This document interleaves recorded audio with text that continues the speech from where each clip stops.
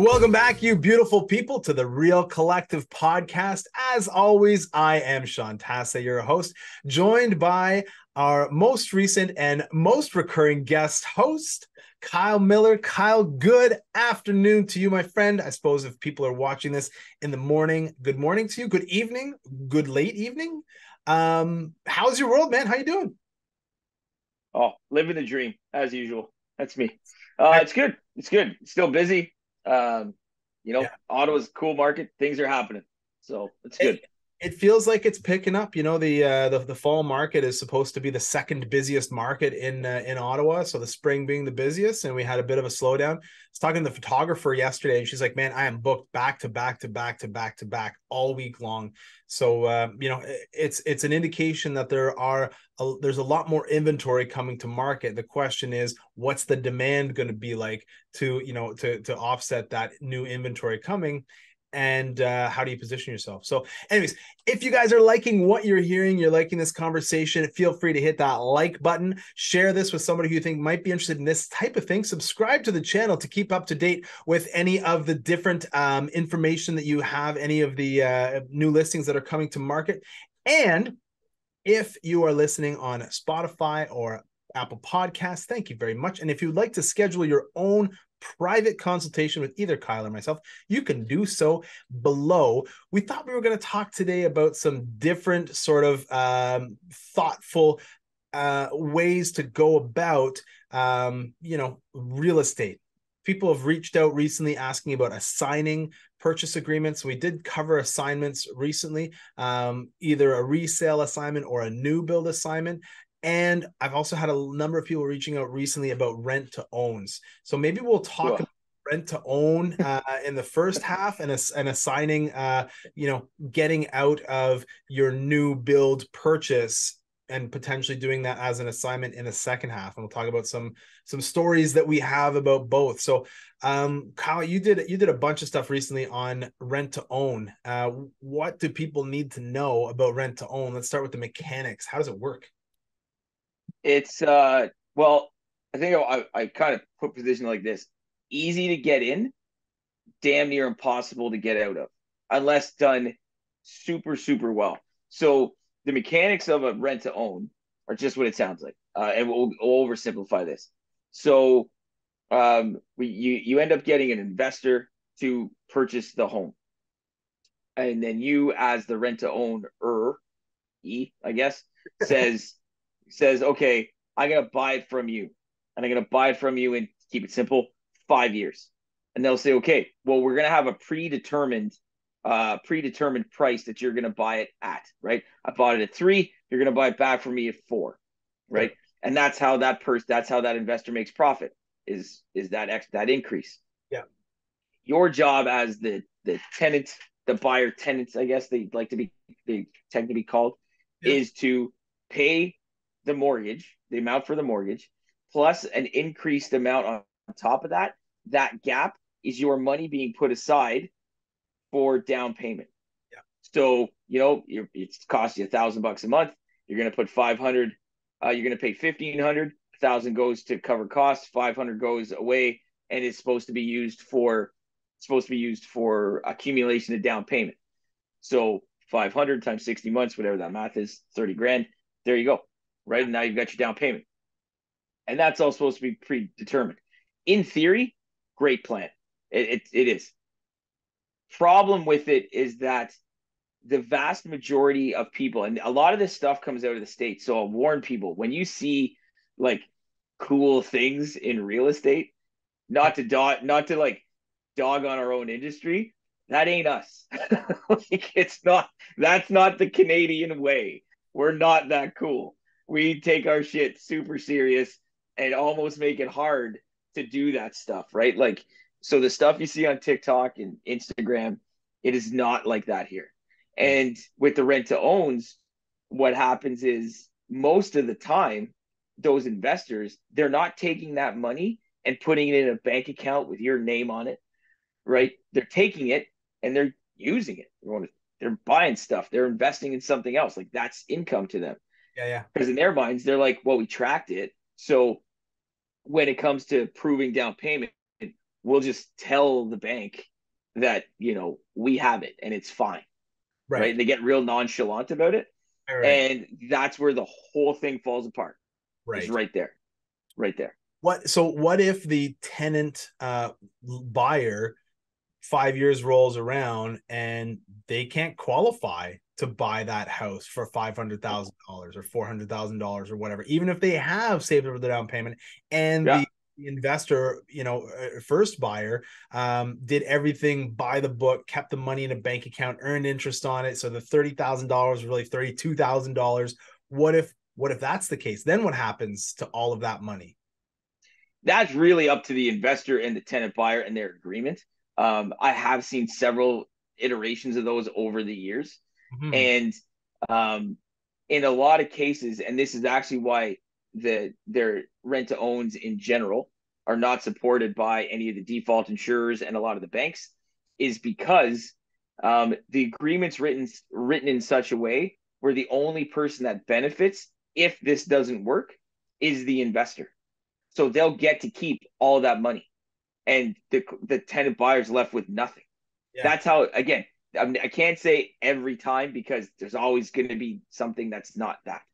But in general, that's how these have been set up historically. So the buyer gets call out of all their money that they've saved, Yeah, or that they've given away, and but they've given away. Yeah, they've been paying a higher rent rate than anybody else for what it is that they're living in. And they probably, what they did while they lived there for the last 5 years? They fixed it up. They did renos because they're like, hey, this is our house, right? that's in the agreement. And that's in the agreement. They're like, you're going to take care of it. You're going to treat it like yours because we want you to treat it like yours. They're paying utilities for sure. That's what they've done. They've held on to it like it's their own.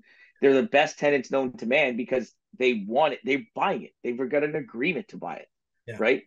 But not understanding how that's really going to happen and what happens in the future, like 99.9 times out of 100, these don't these don't work We had because they're easy to get in and they're hard. You can't get out of them. we had one in Ottawa. There was a big company a couple of years ago, maybe like 10 years ago or something, and they built this whole thing and it all fell apart. They were a color and a name of a tree. And Yes, yeah. and it was yes, a whole big thing, and it really like soured the taste for it in most people's mouths, I guess. Right? yeah. In And Ottawa specifically, because right? what happens too, and what people don't understand, and I don't say that to be like what people don't understand. It's Say it, it's Kyle. you don't know what you don't know, right? So and the thing is that I honestly think some of the investors, they don't know what position they're putting the clients in, and I think there'll be some of them they get stuck. They're like, I don't want this house. Yeah, Like I want you to buy it. I want my money. yeah. Well, and they And what happens? Go ahead. yeah, I feel like a lot of the investors genuinely want to help. Like that's why they're doing Yeah, it, right? So it's yeah. not like a whole bunch of like investors trying to screw over the little guy. No, even the investors are regular people, regular guys who are just trying to, make a buck while they're doing it, which is perfectly Yeah, acceptable, right? and it's like there's lots of positives to it. You're buying real estate, like it, appreciation makes sense. You've got someone who's got invested in your property because they want it, and that's the deal. So you've helped them, they've helped you. Money gets exchanged. In theory, it's awesome, but you have to know the finance rules to make sure it works. So, for example, someone's going to say, "Well, don't go to the bank, go to a private investor." I challenge anybody to go to a private investor who's going to do a 95% financing deal. Right. Not to mention, when you tie that onto it, you have to get out of that deal next. And that deal next, you can't refinance the rule. You can't refinance past 80% of the value of the house. So you're doing a rent to own. You're going to buy for 500 grand. The 80% mark is 400,000. But you're going in trying to buy this with a mortgage of 480, Right. right? So you've got to pay off that 80 to get to the equity position where you can refinance and meh. Yeah. So you've now struck out twice because the private won't do it. No bank's going to do it. Yeah. What do you do? right? There's no gap between, there's no bridge between an A lender, an alternative lender, and a private lender, right? If you Right. go A, you're all in. If you go B, it's got to be 20% down. If you're private, it can be anything, but it's usually a jump from A to private. There is no gap in the middle when you have less than 20% down, which is how 99% of these are set up.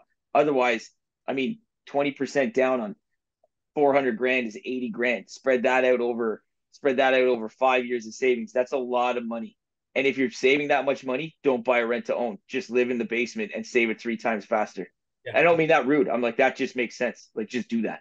Well, and so there's another thing. I'm not sure if it's still a thing, but there was for a time back where you could borrow over a 5-year period the 5% down payment. Do you guys still have that? Is that still a thing, or is that gone now? That was one of the programs. It was more of an what it was a well, there's a couple different things out there actually. And I would encourage people to look at that. There's been housing initiatives over the past, especially to more rural communities, where the government, like when the government came out a few years ago and is like, look at this amazing housing thing we did where we're going to give you or 5% or 10%. They've been doing that for years, like Right. 10 or 15 years. It's not new. They just repackage it. We're like, look how cool we are, which it was a shitty program anyway, but whatever. And then but the rural municipalities have been doing this for a long time where you can apply, you have to fit some criteria. They will give you 5% down and they register a lien against the property. And as long as you pay them back at some point, that you now bought a house. You've gone to it with none of your own money. And Wow. the only other part of that is the lender has to agree to it because Right. some lenders don't do borrow down payment, which is exactly what that is. Right. But I've done several deals like that with people. So those initiatives are out there. They're not as prevalent now, and unfortunately, I think pricing has made those obsolete. Yeah. Um, they just don't work because the stipulations they put on them are like can't be a house over $1 million. You can't be taking on a mortgage more than 4 times your income, and it's like, well, that shoebox is great, but right, and it's unfortunate. It's the way the market's gone, but they're just at this point they're useless, Right. my Yeah. opinion.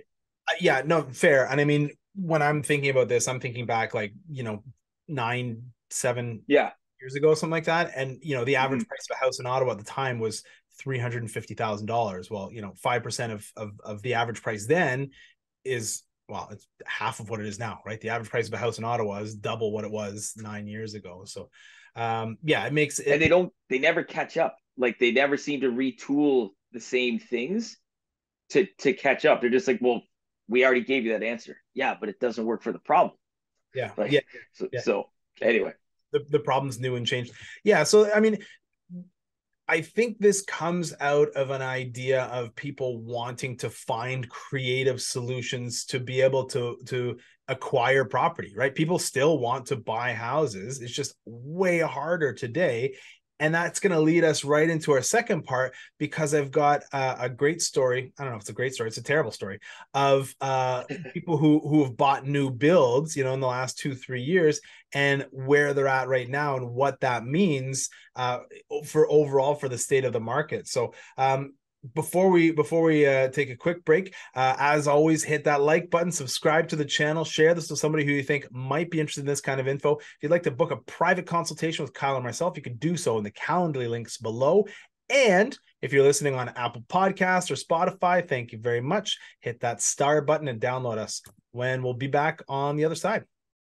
This episode of the Real Collective podcast is brought to you by Real Collective. Real Collective brings together best-in-class real estate agents and collective experts in the field to deliver the best possible service to our clients. We govern ourselves with honesty, open-mindedness, and compassion. With diverse skill sets, our agents are able to better serve a wide array of clients, including first-time buyers, first-time sellers, transferees, estate sales, investors, and rural, vacation, and luxury properties. Authenticity and transparency are pillars of our process, which allows us to put our clients at the center of everything we do. Our years of experience and knowledge allow us to deliver prestigious service and optimal results. If you are interested in buying or selling your home, contact us today at realcollective.ca.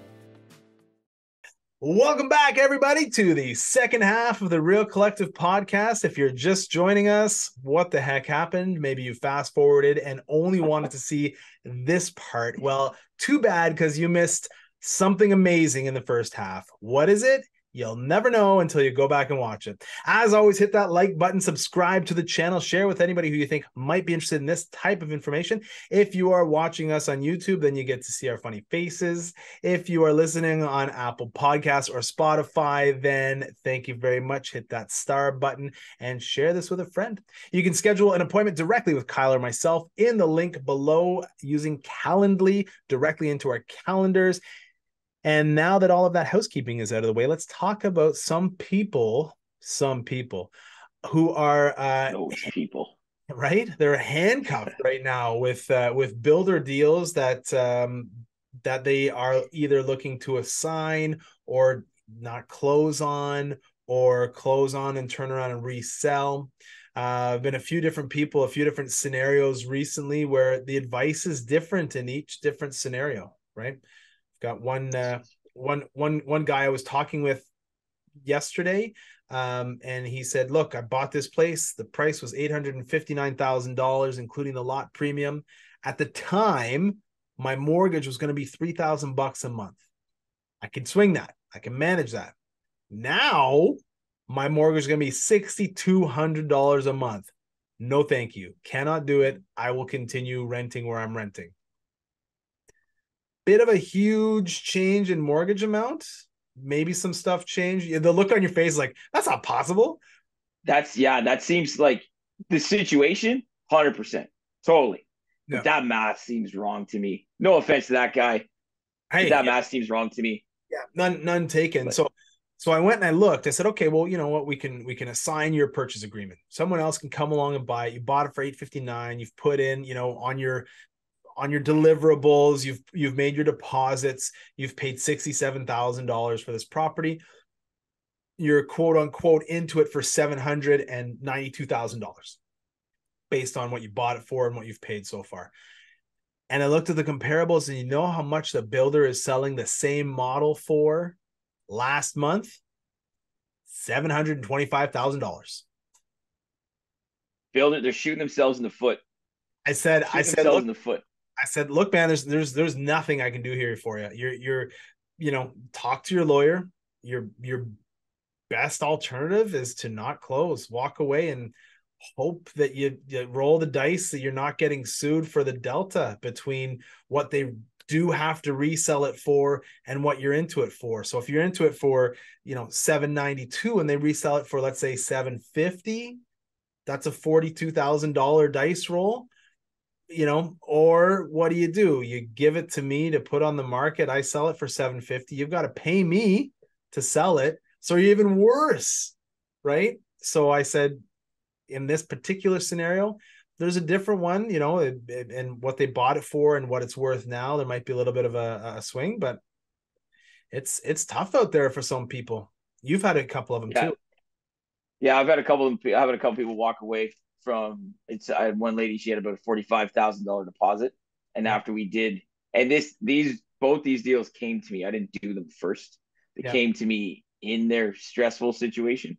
And she said she'd rather walk away from that 45 grand than do the alternative deal we had set up, which was slightly more expensive. I don't think that was the right move, but it's not my money. Another lady, I didn't finish this deal. I barely got through a discovery call, but she was ready to walk from what she said was 6 figures, walking away from it instead of trying to do whatever it was we were going to try to do to fix it. So it is tough. It is tough. And I don't think what people realize too is that the client's on the hook in any transaction.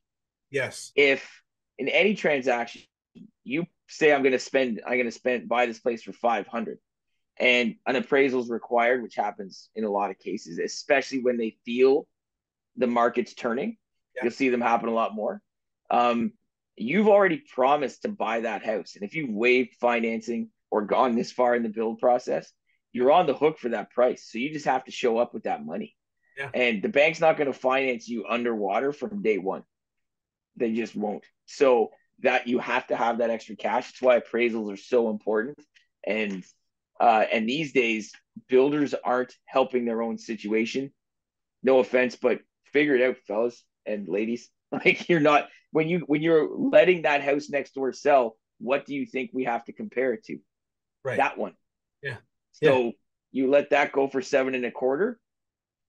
All it does is tank everything else you pre-sold and haven't finished yet. Yeah. What's the answer? I don't know. I'm just saying that's what you're doing. You're perpetuating this. And I see the builders. They're like, my goodness, we're sitting on this inventory. We don't want to. I mean, it's everything, right? They're like, we don't want to sit on this inventory unit. We just got to get rid of it. Okay, you know what? And the thought process, I was talking with my money guy earlier today, like my guy who does all of my finances. And he's like, look, when you're buying properties, when you're buying houses, you have to think about what is the disposition? Like, how are you finally getting rid of this at the end of your life cycle, at the end of that property's life cycle for you? How do you get rid of these properties that you're buying, right? And so he's like, a lot of people will say, hey, look, you can do this really cool move, but they're never thinking about, okay, well, what about at the end when it's time to, hey, here's all the great ways that you could not have to pay tax. What about the end when you do have to pay tax, right? So it's like not having, like, being short-sighted, I guess, is the issue, right? Oh yeah, for sure. And it's the and that's the thing, like, they're not looking, the builders themselves are now having to look at more creative ways to get this done. Like, people will see, they'll be, if you go look at a new build today, there's a couple builders out there who are in partnership with one of the big 6 banks, and they're offering some pretty solid mortgage rates. And spoiler alert, you're not getting that because they like you. No offense. You're getting that because the builder is paying to buy that rate down to allow you to qualify for that house and not drop the price. Yeah. That's really what it is. Well, and that's smart. That's smarter thinking, right? Instead of dropping the house, hey, we can offset it over on this way. Yeah, okay, my house might be more expensive than the competitor's house, but your payments work out to be the same. Most people in Ottawa are payment buyers, right? Oh yeah, it's Canadians in general buy the payment, date the rate. Yeah, that's exactly what it is.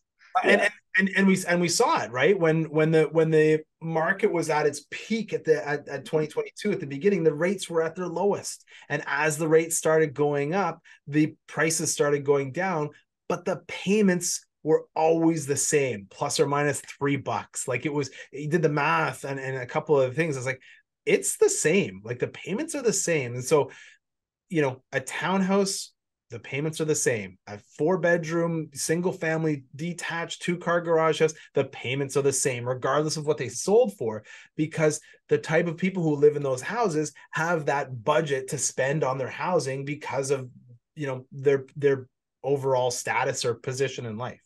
Right. And the toughest part with the builders too is that, unfortunately, that pricing was at a different time, and that's a locked in deal, right? And I would just, I'm glad to see, though, that we don't have the same assignment game, like assignment as an investment strategy as they do in, like, Toronto. We would if we had more condos. We don't have, like, if you look at Soba, right, and Gotham that they did, there were a ton of assignments that were going really underground. Okay. You can't put them on MLS. You can't do that, and there's not the same assignment culture, I guess, in Ottawa, where investors are doing it. Right, they'll do it, but we also don't typically see the huge swings that they do in Toronto. Like, I spoke with a lawyer and like, okay, good. Well, you bought it for $1 million and you're selling it for 1.5. It's not the same world here, right? You're buying a condo. You're not paying $1 million for 99% of the condos that you're buying in Ottawa. Yeah. You're paying 4 to maybe get 550, right? Or you're paying 550 to maybe get to 650. Like the margins aren't the same, right? And the realtors make their money on that margin. And so there's not that same demand or desire in Ottawa that there is in Toronto. But there's certainly I mean, if you do it right, you find something with a long enough time horizon and the market is generous, there's a lot of and if for it to work out, right? I had a guy call me earlier this year who'd bought a property in January, February. He's like, hey, I realized I got posted. I'm working down in the States. Can you sell this property for me? I'm like, I didn't buy it for you. Why are you calling me? He's like, I bought it with a different agent. Didn't have a great relationship with that agent. Found you on YouTube. Can you please help me sell it? I'm like, yeah, I can help you sell it.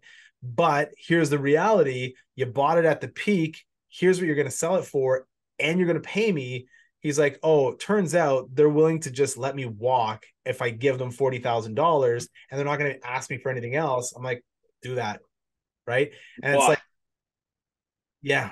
Yeah, that sucks. Yeah, well, and that's the thing is like people are just, having to spend a lot of money to get out of bad decisions that they made. And none of the people that I have helped make a buying decision are coming back and saying, oh, I made a bad decision on this one. Can you help me get out of it? Right. I have one right now that I'm working with, and client went out and got pre-approved, not through me.